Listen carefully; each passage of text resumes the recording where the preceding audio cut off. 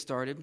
Our text this evening we're going to look at is John chapter 1, verses 1 through 2, and it's going to introduce one of our vocabulary words tonight, which is logos, and our other Greek word, which is going to be lego. And you're going to be getting introduced a little bit to some of the language. And so I'm going to read just a little bit in the Greek, and then you'll be able to have your own translation there in the English, and it'll all be good. So, in arene, hein, ha logos, kai, ha logos, hein pros ton theon, kai theos, hein ha logos. And that is, in the beginning was the Word, and the Word was with God, and the Word was God. And God was the Word. And the point of all of this passage here is it shows a very important passage. And that, as we talked about last week, how do words get their meaning? Do you all remember? How does a word get its meaning?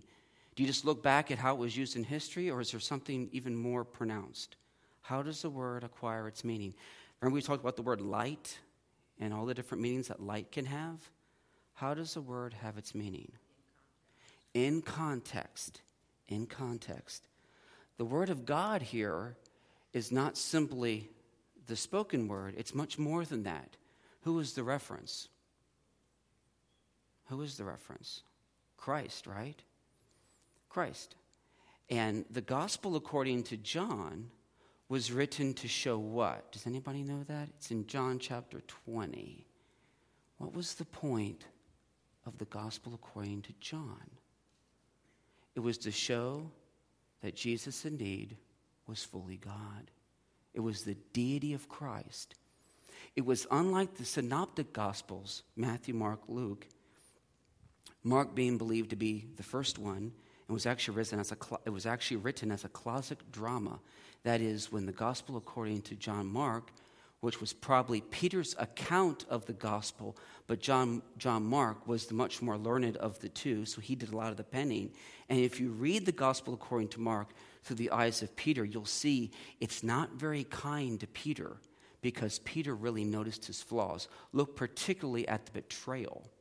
But as you look at those gospel narratives, Matthew, Mark, and Luke, those particular gospels are very much alike. You'll see similar stories, you'll see similar conclusions. But John is very, very different. And John also uses some very different vocabulary.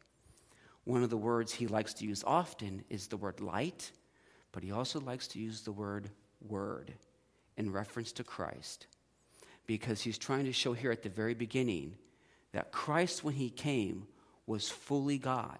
It wasn't as fundamentalists within the faith, we encroach upon the notion of polytheism because we talk about the Father, the Son, and the Holy Spirit as if somehow they're separate gods. And John was very careful in the very beginning to say that in the beginning was the Word. So at the beginning of all beginnings, and even though there is such thing, but our minds can only comprehend the beginning. So before all things was Christ. He wasn't born. And some people will argue that, and that was a big problem in the early church. They viewed Jesus as having a beginning like you and me. And he didn't. He didn't have a beginning like that. He might have been birthed in this world, but he had always existed. He is the great I am. But this passage here in the Greek really brings that out. It's called, within the Greek, it's used as equitable conclusion. In the beginning was God, and it literally says, God, the word is equals God. And so what you have here is Christ equals God. Not God equals the Word. That's very different, and we don't have time this evening to unpack that. We will unpack that in the future, because that is a very, very significant idea. However, what I want you to think about tonight is the Word equals God.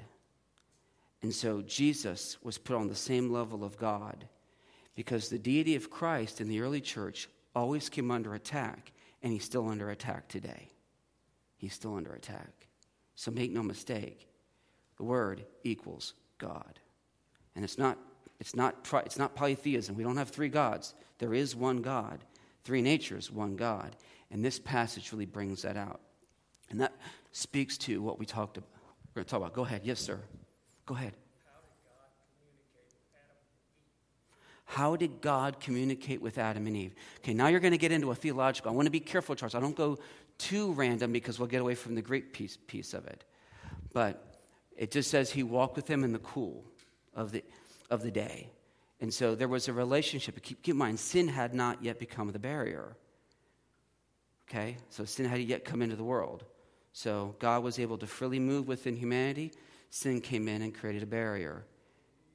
You have the blood sacrifice in the Old Testament, but again, the word atonement in the Old Testament is an overlooking, not a looking through. In the New Testament, in the Greek, now with the blood of Jesus, God can look straight through the sin because what he sees is us, and he sees us as being pure, not because of our righteousness, because of his righteousness. Okay?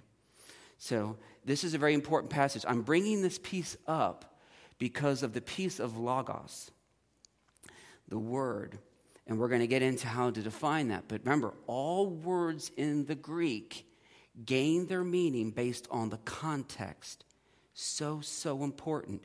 And this is a very good illustration of how that plays out. This is not just any old word.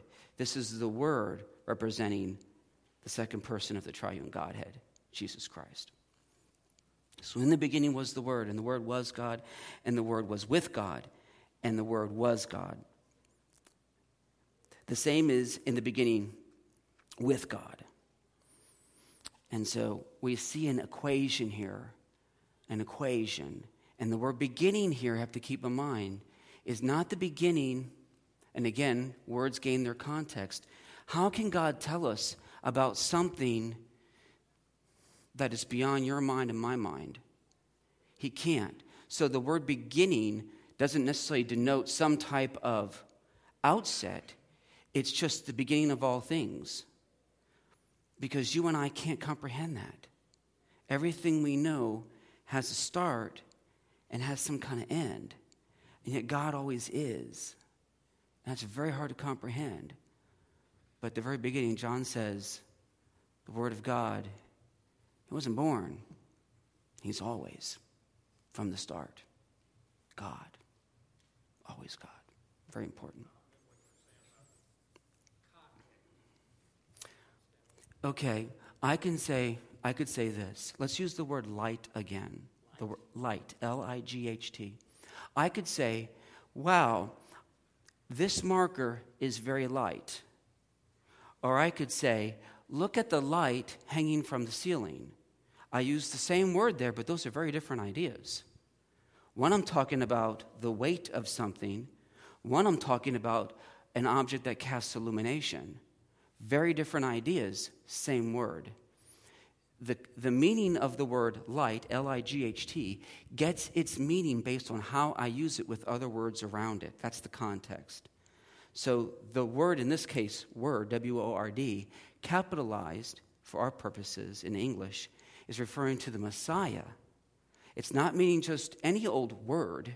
It means the Word, which is Christ. And that's how you have to look at context to gain the meaning. Very important.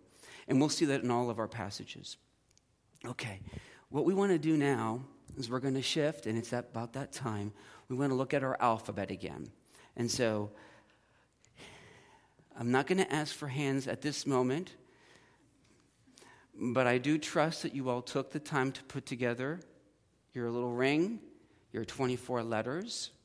You wrote out the capital letter, the lowercase letter, and on the back you wrote down the word itself, alpha, beta, gamma, delta, and so on.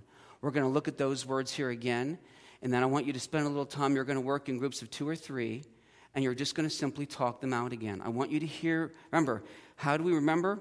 Through the lips and the fingertips, and that's how we learn. Very important. That doesn't change. We've known this since people have been walking the planet. You learn through the lips and the fingertips. Because when you say it, you both say it and you hear it. And when I write it, I also see it. And so it gets into my body. It gets into my brain. And that's what we want to do. So I think Miss Becky was so good enough to go ahead and put us some of our words here. And so this is really handy. And so you should see this. And you'll see the capital alpha, the uppercase and the lowercase. And then, of course, the word itself. And just in case you're not sure how to sound it out, you'll see the transliteration. That is how you would say it in simple English. Just making it phonetic. And so we have alpha. And you guys go ahead and say it. What do we have next? Beta. Good. Gamma. Delta. That's right. Epsilon. Epsilon. Which sounds like eh. Zeta. Zeta. Eta. We're going to stop there just for a second. Eta. This is a very, very common letter in the Greek. It is a vowel. And you will see it very, very often. One of the most common letters in the entire Greek alphabet used within words. Very important you get that particular letter down. Remember, in the Greek, when they, just reviewing here, when they wrote the manuscripts, what case of letter did they write it in? Upper or lower case? Lower. Lower, lower, lower. Did they use punctuation? No punctuation. Does the word order really matter in the Greek? No, causes us all kinds of fits. That's right. And so, it makes it very difficult because then you're sitting there looking at just a whole string of words, and there's no punctuation, there's no case, and so it makes it really challenging. But the eta is a very important letter because it's used in many of the words as well as in many of the prepositions. Okay? Theta. Excellent. Theta. Iota, and that sounds like like in, okay? Kappa. I thought it was pretty clever, Becky, you put the cap in there, kappa. That was good. Lambda, Mu, yes, mu. Nu, And you'll see the nu, if you go back to that one, you'll see the nu a lot. And when you first read the Greek, you're going to see what looks like a V. And it's not a V. It sounds like a N. And so you're going to have to get used to that a little bit. Because some of these letters, because they do approximate some of our letters in our English alphabet, but they have very different sounds. So that's the nu. Xi. That's right. Xi. Omicron. I'm going to pause here again. Omicron. Omicron is a very important letter. Let me explain to you why. At least how we sound it out.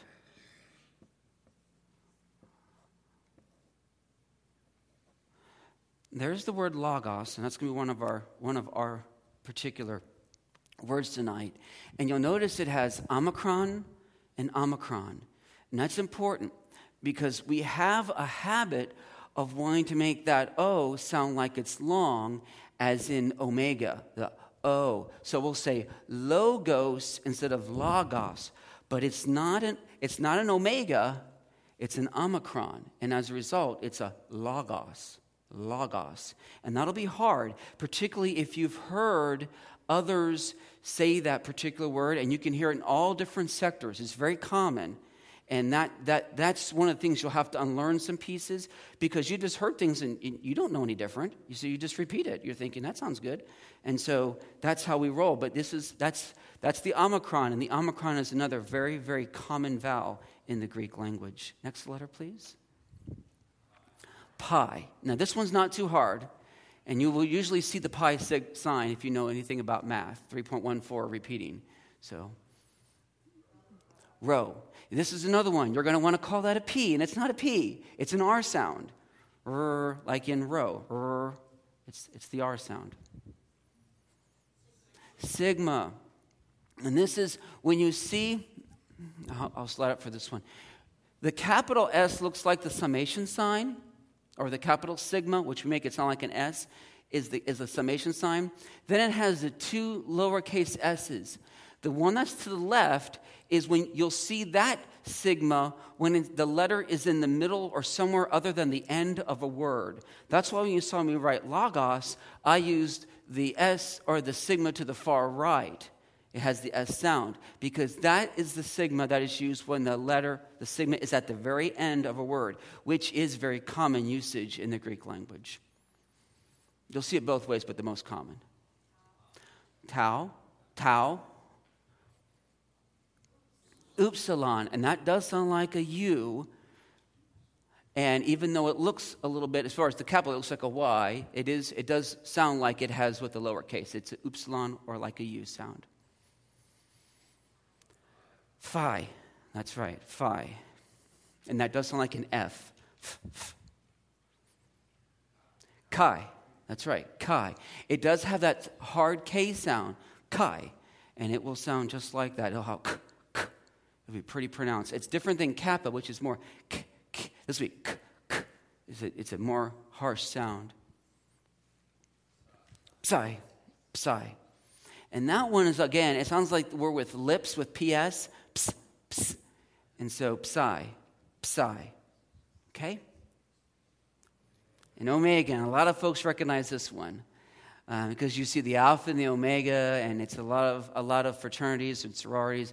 They'll have that particular sign, and omega, very common, and that's tied with the beginning and, of course, the end. And so omega, and that's a hard O. And that one will also be a frequent vowel because in most verbs, the last letter will be a lowercase omega, as in lego, which is I say, I speak, I announce, I declare, and that is lego. And so again, you'll see that omega at the end very, very commonly. Okay. Yes, ma'am.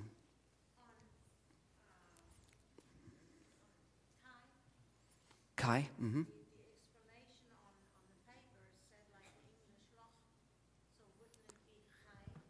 It's kai. It's kai. Mm-hmm. It's kai. It's almost like kite. It has that real hard kai. That's Wenham. Wenham is an Englishman, and that's okay. It's okay. I'm giving you something so I don't give you nothing. Okay? I'm not going to lie to you. I'm giving you something so I don't give you nothing. So you have something versus nothing. But I'm going to help you along. This here is very helpful. And what I would like you to do, what Becky's put out, I don't know if she could make that available in some capacity you all could access or download, but that'll really help you. It'll really help you. And that's a very good question, ma'am. So that's the alphabet. What I'd like you to do is take a couple minutes with your partners there. If you have your little flashcards, one of you can run through it and just take the time, one more time, to go through. I'm going to give you 3 minutes, so it's not a lot of time. That's 8 letters per minute. But run through those one more time, and then we're going to start back up again. I want you to see it. So you're going to have flashcards. You have your little ring. Alpha, beta, gamma. I want you to start working through those again. Just look at them. Very important. Yes, sir. Yes. Yes. If you need cards, we have cards at the front. And for those, we might, Pam, if Pam's here. Yes. Pam, we might need some more cards. Here are pens. That's all good. And we're going to need a few more cards. I think we're okay with pens. Probably some cards. You can share some?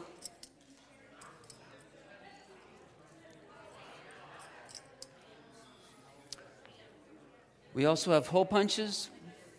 And we have your... Do you need one? There you go, sir.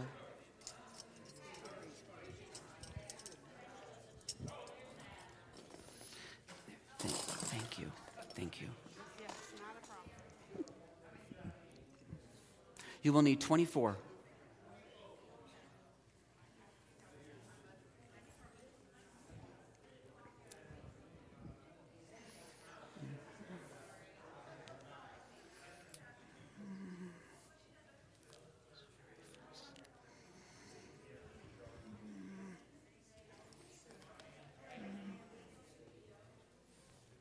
You have 2 more minutes.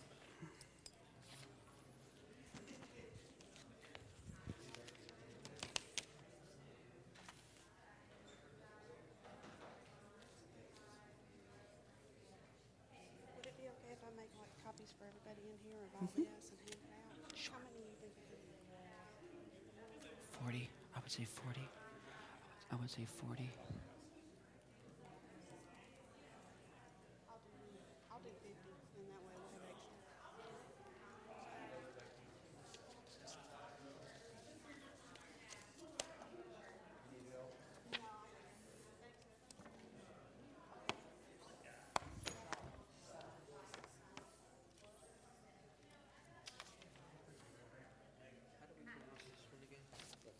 That one was 5.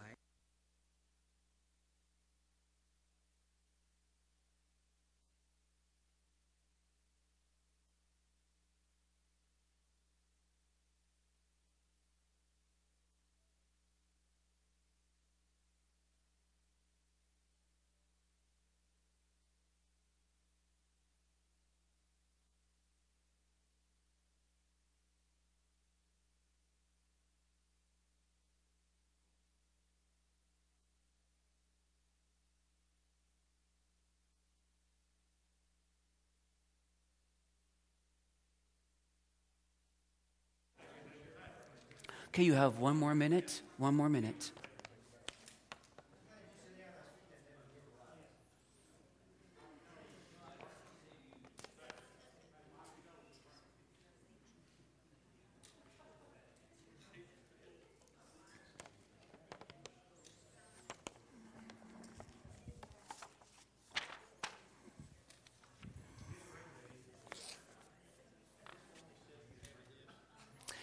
They can make more. They can make more.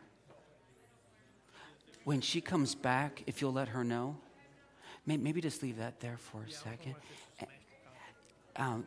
No, I don't believe so, but just let her know we want more made. We'll let her know. Perfect. Okay, we're going to go ahead and get started again. These cards will become your friend. It's an interesting piece, and I shared a little bit this last week, but I'll share it again. There's a real reason why you're writing this out. Many of you have some older Bibles. I have one of the Bibles in my home, was used by my family back in 1840s. And I'm very careful because, it's very, very old. But it has some writings in it by my ancestors. And it's just very fascinating to read their thoughts. But you know how when you write in your Bible, and you might wait a year or two, and you come back to that, and it's like when you wrote that there, it's like you're taken back in time. And you almost even remember the emotion that was applied when you wrote those thoughts. And that's why I have you writing on these cards. Because as you write on the card, there's just the way the brain works. There's a memory attached, and it will help you really retain it. So you go out and buy flashcards, but the reality is we know if you make your own, you're more apt to remember. And that's why I have you go through a little bit of that effort, because it's going through the fingertips. Now, why do we learn the alphabet? Does anybody remember why we talked about it last week? Why do we learn the alphabet? What's the value? What's the end value? There's a significant value to this. Why the alphabet? Because I can honestly teach you without having to spend so much time on the order of the alphabet. Because when you use one of these Greek helps, which many of you will use later on, it's a dictionary. And if you didn't learn the alphabet in English, and I said, okay, here's the word, foot, and you have no idea where the letter F is in the alphabet, you can have a hard time. And then you finally find the letter F, and you're like, okay, the second letter is O. I have no idea where that is. So then you're scouring, and you could spend a long time. And maybe when you were in grade school, like when I was, and I didn't know the alphabet very well, it was pretty frustrating. It took a long time to look up certain words. Now you're like, you just tear it up. You're all good. Some of you, it's like reading the Bible. I say, Micah, and you're like, okay, where's that? Can you give me the page number? You might be flipping to the concordance or the table of contents or the index to try to go find Micah, because maybe you didn't learn the order. And it's the same process here. It's learning the order of the letters, so when you finish, you'll be able to go back and look the words up. Very, very important. That's why we learn it. Okay, so that's the alphabet. You'll work on that again. We'll work on the alphabet probably every Wednesday from now, at least for the next 3 or 4 weeks, we'll actually continue to review it. You'll get sick of it, but you'll be glad when it's done. You'll thank me and you'll say, thank you. I didn't like it, but thank you. Thank you. So, because I was there too. And I said, I don't like it, but then I said, thank you. So it's nothing new about that. We're going to look a little bit at now sentence or language design. And so this will be in your handouts here that I gave to you. If you do not have one, we can have Pam makes some more. But these are in your handouts, and it's page 1 through 20 are the handouts. We'll be using this particular handout at least for the next 2 to 3 more weeks. And this evening, I'm going to speak both in broad terms and I'm going to drill down. When I drill down on something, if you don't understand it, don't stress. I'm going to give you the big idea, then the drill down. So some of you will love the drilling down. Others will be like, yeah, whatever. And so I understand that. But you do need to hear this because this is part of how we're going to be handling the language. So first off, when we think about any sentence in English, because remember, the Greek is very different. Word order does not matter. Does not matter. It will bounce words all over the place. Does not matter. Punctuation did not exist. So the scholars had to put a lot of energy into identifying punctuation. But when we translate it into our language, word order does matter. I say, the boy hit the ball. It's very important I say the boy hit the ball, because if I say the ball hit the boy, it's a very different meaning, isn't it? Isn't it? The ball hit the boy. I'm thinking, the kid just got plunked, versus the boy smacked the ball. Very different notion here. So word order in our language, very important. And so in our language, we have what's, for some of you, it's going to be like, okay, this is old hat. That's all right. Just bear with me for the next 5 or 6 minutes. We have a subject of a sentence. That's, in this case, the boy hit the ball. What's the subject? The boy, right? It's the one who does the action. That's the boy in this case. So the boy's the subject. And then what did the boy do? He hit something. He hit, right? So the boy hit. And we'll use that language as the predicate. Now, I'm saying these because when you look in some of your Greek helps, they will use this language. And if you've not heard it or you can't recall it back from years ago when we were all in grade school, it can be really intimidating. Like, I have no idea what they're saying there. So that's why I'm going over it. So we have the predicate, the boy hit. And then we have what's the direct object. What did the boy hit? The ball. And so we'll use the language, the accusative. And you can think of it this way, the accusation. What's being accused of receiving the action? The ball is the one receiving the action. It's getting accused, all right. It's getting smacked. So the boy did the hitting, the ball did the receiving of the action, and so it's accused. So we have subject, verb, direct object. Then we can have an indirect object. Example of that would be the boy hit the ball over the fence. Over the fence would be the indirect. It's not tied to what action occurred, but it explains what happened to the poor old ball. The ball landed over the fence. So we'll be using that. Now, again, don't stress, it's a little bit down in the weeds, but it is important that you understand subject and predicate and general sentence structure. There were other words, and this will be in your handout, and you can review these. If you're really good with what pronouns are and adjectives and verbs and adverbs, you don't need to review this. But I recommend you go ahead and just look it over. Know what a conjunction is.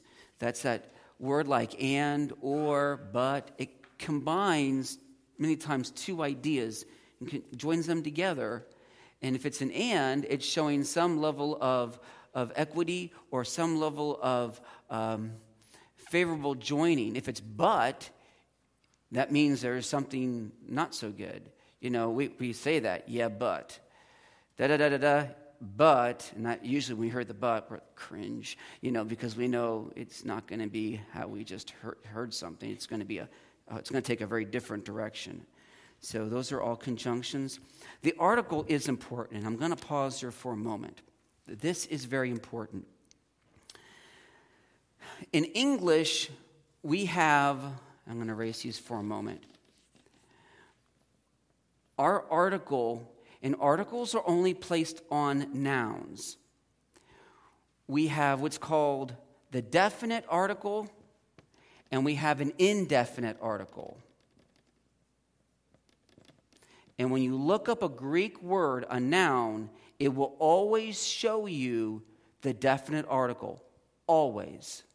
Always. And that's why I'm going to spend a little time here. In our language, the definite article is the word the. The indefinite article is the word either a or an. If I say to you, the boy hit a ball over the fence, I'm saying it's any old ball. But if I say the boy hit the ball over the fence, I'm talking a very specific ball. If I say, someone's talking to me about an individual, and I say, oh, that man, or the man just walked out of the room, the man did. I'm talking about a specific man, not just any man, but a specific man. If I say a man walked out of the room, I'm talking about it could just be anybody. And that's the difference between the definite article and indefinite. And in Greek, these are extremely, extremely important. Extremely important. Because when Jesus is speaking, when the apostles are speaking, there will be times where they're talking about something very, very specific. And they will use that definite article. And sometimes that definite article in the Greek language will be displaced from its parent noun in a different location because the writer is making a very important point. We'll get into that. It'll be about a couple of months. We'll get into some of those examples. Very important. But that definite article will play a big role. So if you start seeing the idea of the, or you don't see an article in front of the noun, it means it could just be anything. And that also has significance. Let me get a case in point, and then we'll move on to the next idea. There is, in the New Testament, a passage which speaks about the rapture of the church. And it speaks about the removal of the believers. And in that passage, it has a definite article and there's no noun. Very unusual construction. It just says when the is removed. Now you can only imagine what scholars and theologians do with that. Now this is what's really interesting. The word the has a gender. That is, we can have a definite article, the. In our language, it's just the. I went to the church. I went to the car. See, if you usually say, yeah, I went to either my car, I went to the car. You don't usually say, I went to a car. That could be any old car, but you went to the car. You're specifying a specific car. In Greek, there's a gender attached because every noun is either masculine, feminine, or neuter. And some of you who study other languages will be familiar with that notion. We don't do that in the English. We just have a noun. Now, the reason that's significant is because in the, we're referring to in this passage, it's a masculine definite article. In many of our Bibles, we interpret it as the church. But there's a challenge with that because ecclesia, the Greek word for church, is feminine. The writer didn't use a feminine definite article. The word he used ha. Very different definite article. No mistake. All the manuscripts carry that same idea. So that puts us, as people who are trying to interpret Scripture, at a really pretty difficult disadvantage. What is the writer saying? What is the writer saying when the is removed? Well, it's a definite article.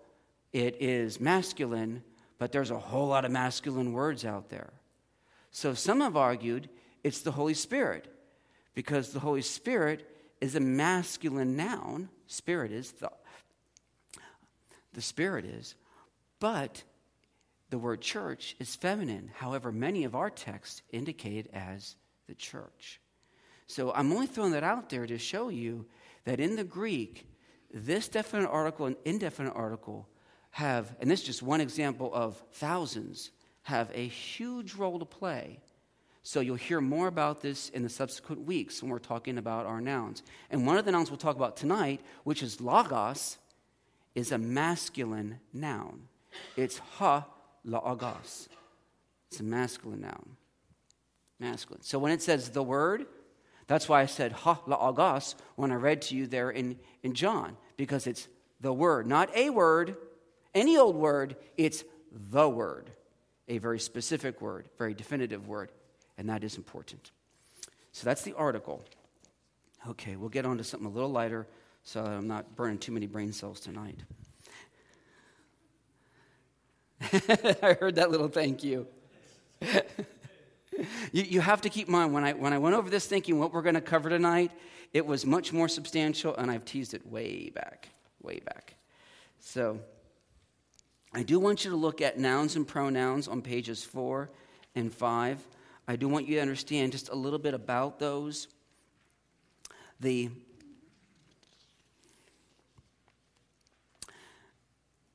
indefinite pronouns are rather important. Again, you see like it's on top of page 5, anyone, someone, something. You see how that's indefinite? It could just be anyone. It's not saying a specific person, just anyone. Those are important to understand because the writers use those frequently. Let me jump to verbs just a little bit. Verbs, of course, are all about action. And when we think about, I think that's how far I went. I did. When we think about verbs, in the Greek, they do not have all the same kind of tenses we have. They have some tenses that we do not have.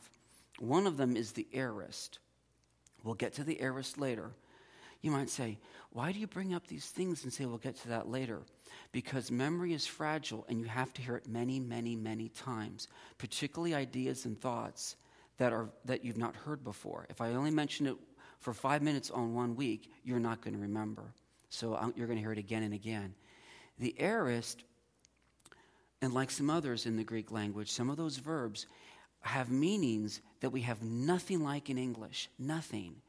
And that causes a lot of duress because now we're trying to translate something into a language which our language does not support what the parent language had.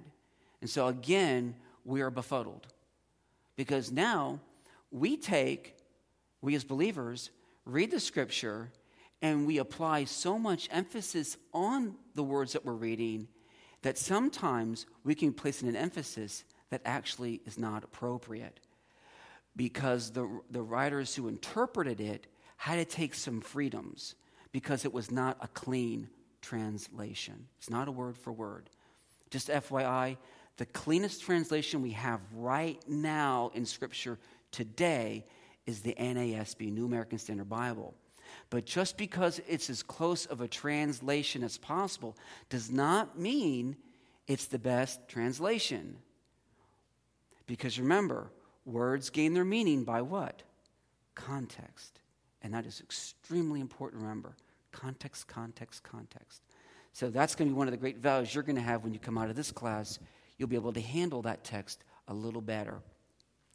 So, verbs, very important, and verbs do not carry a gender, and verbs normally end in the letter omega. Sometimes it's epsilon omega, and sometimes it's just the omega, so it'll have that O sound at the end. Okay, we are now ready for something far more easy, I don't want to say easy, but something that I think you're going to find very applicable. We're going to look at, and I think, do we have this up here? Good, great. We're going to do our vocabulary for the night. Every day we will have vocabulary from here on out. Oh no, vocabulary. Vocabulary is going to be enjoyable. It will allow you to start saying, I know something. I know some words. Tonight we're going to start with just 2. In the future we're going to look at normally 6 or 8, and you're going to start to build your vocabulary. Again, we'll go over it again and again and again and again, not so you have it memorized, but so you have a comfort of familiarity and you feel like you're able to do something with that. Okay, if you could flip through that. Here we go. And there's the ha. And that is, and it's hard for me to get this in the in our font today, and this is how it actually looks. There's the Omicron, and it looks like a backwards little C atop of it.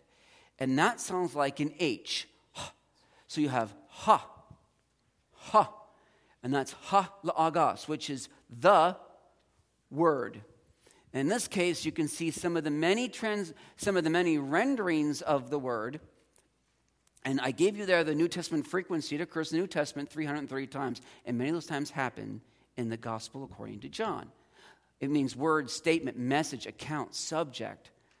Many different, and there's the capital word. Again, that should have been a smaller case word in one of them. And then it is a noun, it's masculine, and it's singular. And you're going to see that on all the nouns we have to discuss. Is it masculine, feminine, or neuter? It's very important. And is it singular or is it plural? When it's plural, it'll have a very different ending. Very different ending. It might be logoi, which is a very different type of ending, or loges.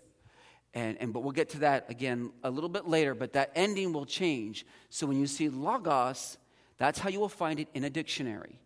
And we use that term in the Greek is a lexicon. You'll look up in a lexicon, and a very classic lexicon is here by Bauer and Danker, and very common one.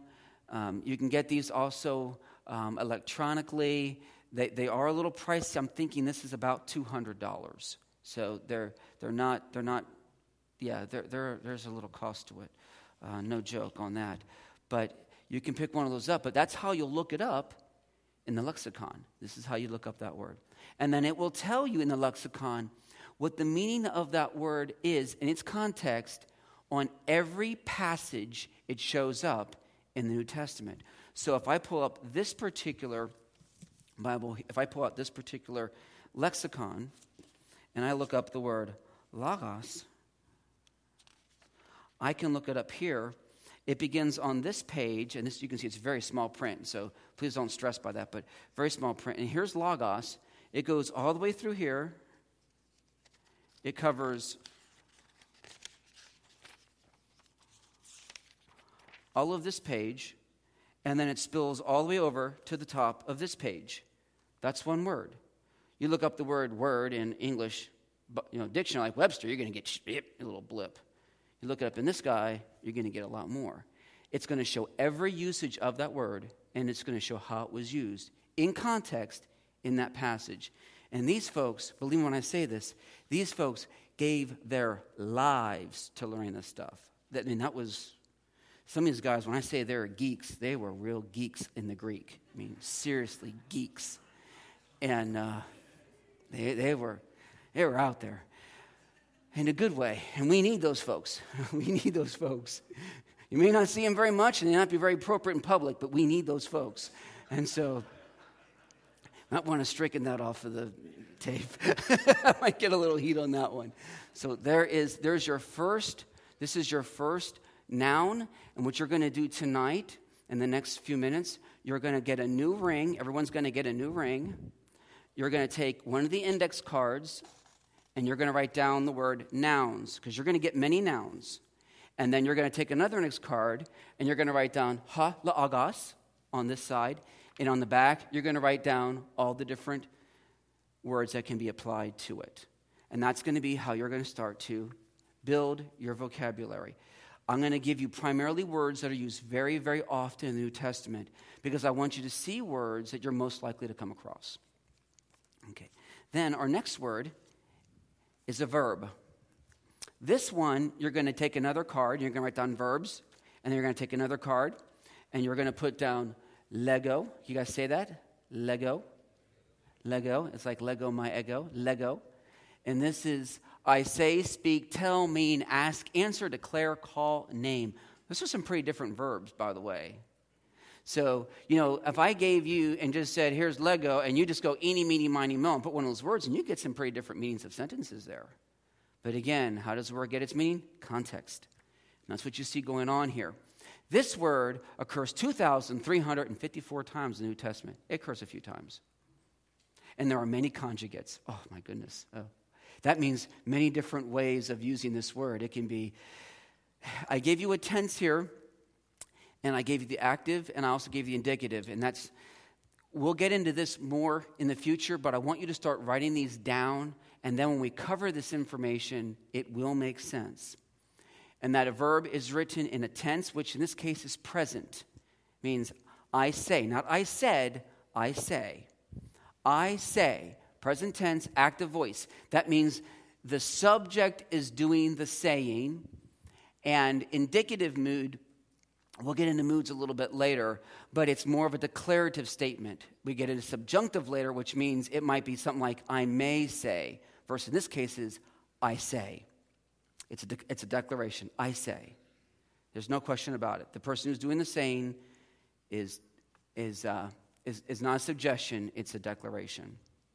And so that is the most common types of verb you'll see, and anytime you see it in a dictionary, it will almost without exception be written in the present, active, indicative manner for the verb. Present, active, indicative. And you'll see that a lot.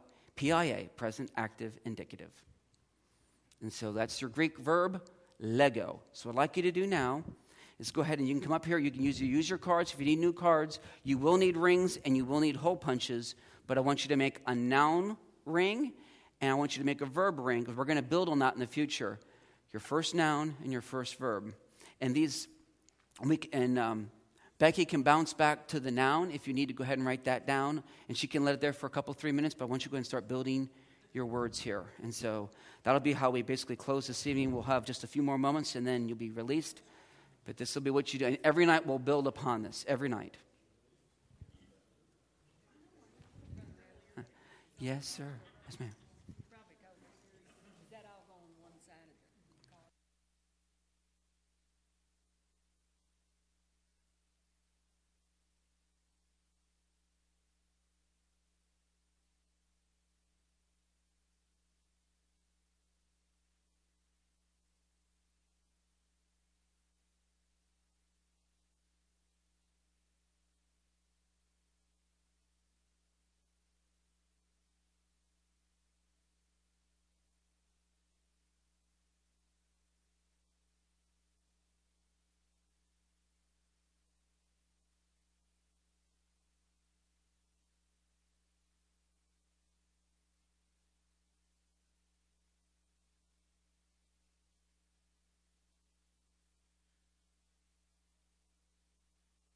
So ha la'agas, and then you'll have lego.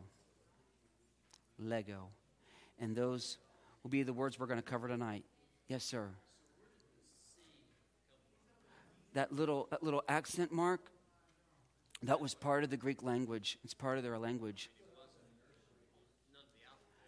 No. It is. And it's the definite article. It is the definite article. When that noun is missing that little ha in front of it, it means a word, which is very different than the word.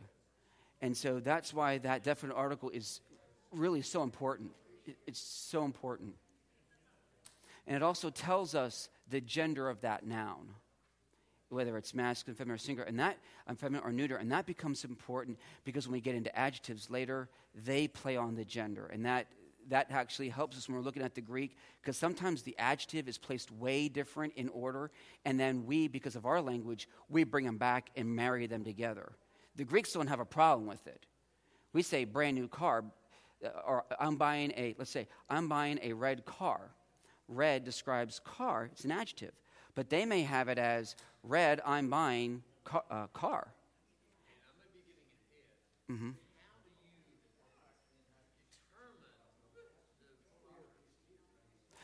We will have to impose it. We will have to impose order on the Greek language. We'll have to do that. That's the only way you and I can make sense of it. Otherwise, it's almost nonsensical. And that's where the translation becomes very important, and why, as readers of the Word of God, and I take us very much as Bereans who spend a lot of time studying it and being sensitive toward it, it's important that we do recognize the challenges with translating it, because it helps us be a little more fearful when we look at the Word of God. Because this is how it all plays out. Let's just be honest. We read the Word of God, and we say, this is what it says, and then we add, this is what it means. And once I apply meaning, I'm then saying that I understand what it's saying. And sometimes when you look at the Greek, you go, oh, wow, what I thought it said wasn't quite what it's saying. And that will help us. That helps every study of the Word of God. It really helps. And that's just being human.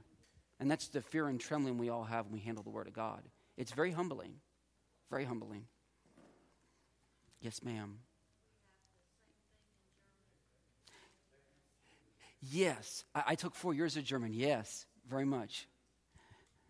So we're about that time. Does anybody need, we got Lego up there. Is anybody feeling like do we need to keep these up on the screen? Or are we pretty close? Pretty, little more time. Okay, Becky will lead us up. We have 1 minute till the hour, and I want to be very conscientious of time. We have covered what we're going to cover tonight. I hope it didn't feel like a fire hose. It will feel less and less like a fire hose each and every week, because what I say, I'll have now something we can start to build upon. And then I'll be careful in what we build onto it will be smaller pieces, and then you'll keep going back and reinforcing what you were already becoming familiar with. And so it will get better. It just does. But that's where we'll stop tonight. I hope this was enjoyable again. 2 words tonight, a noun and a verb. And next week, we'll probably be looking at maybe 6 words. They'll be very common. And each and every week, we'll look at a passage of Scripture and talk about how the Greek plays out, like we did tonight in John chapter 1, verses 1 and 2, which are very interesting verses, just very interesting, about the deity of Jesus Christ. Let's close in prayer. Mighty God, thank you again for the day that you've given us and for the time that we've had to get to interact together as believers, Lord, as we wrestle with the Word of God with great fear and trembling. It is an awesome Word. It was many, many, many lives have been lost and have given up, burned at the stake, Lord, to bring us the Word of God that we have today. We are very, very fortunate people, very fortunate. We live in an amazing day with more tools and more resources at our disposal than ever before we've seen, at least in humankind. May we not quickly forget that, and may we be reminded that those who have been given much, much is required. And so, Lord, quicken our minds this week as we take time again to relook at that alphabet and look at these words and begin to review what we've talked about tonight as building blocks for our future, that we can handle the Word of God in such a way that would cause Jesus to smile. For your praise and for your glory, in Jesus' name, amen. God bless you. Enjoy the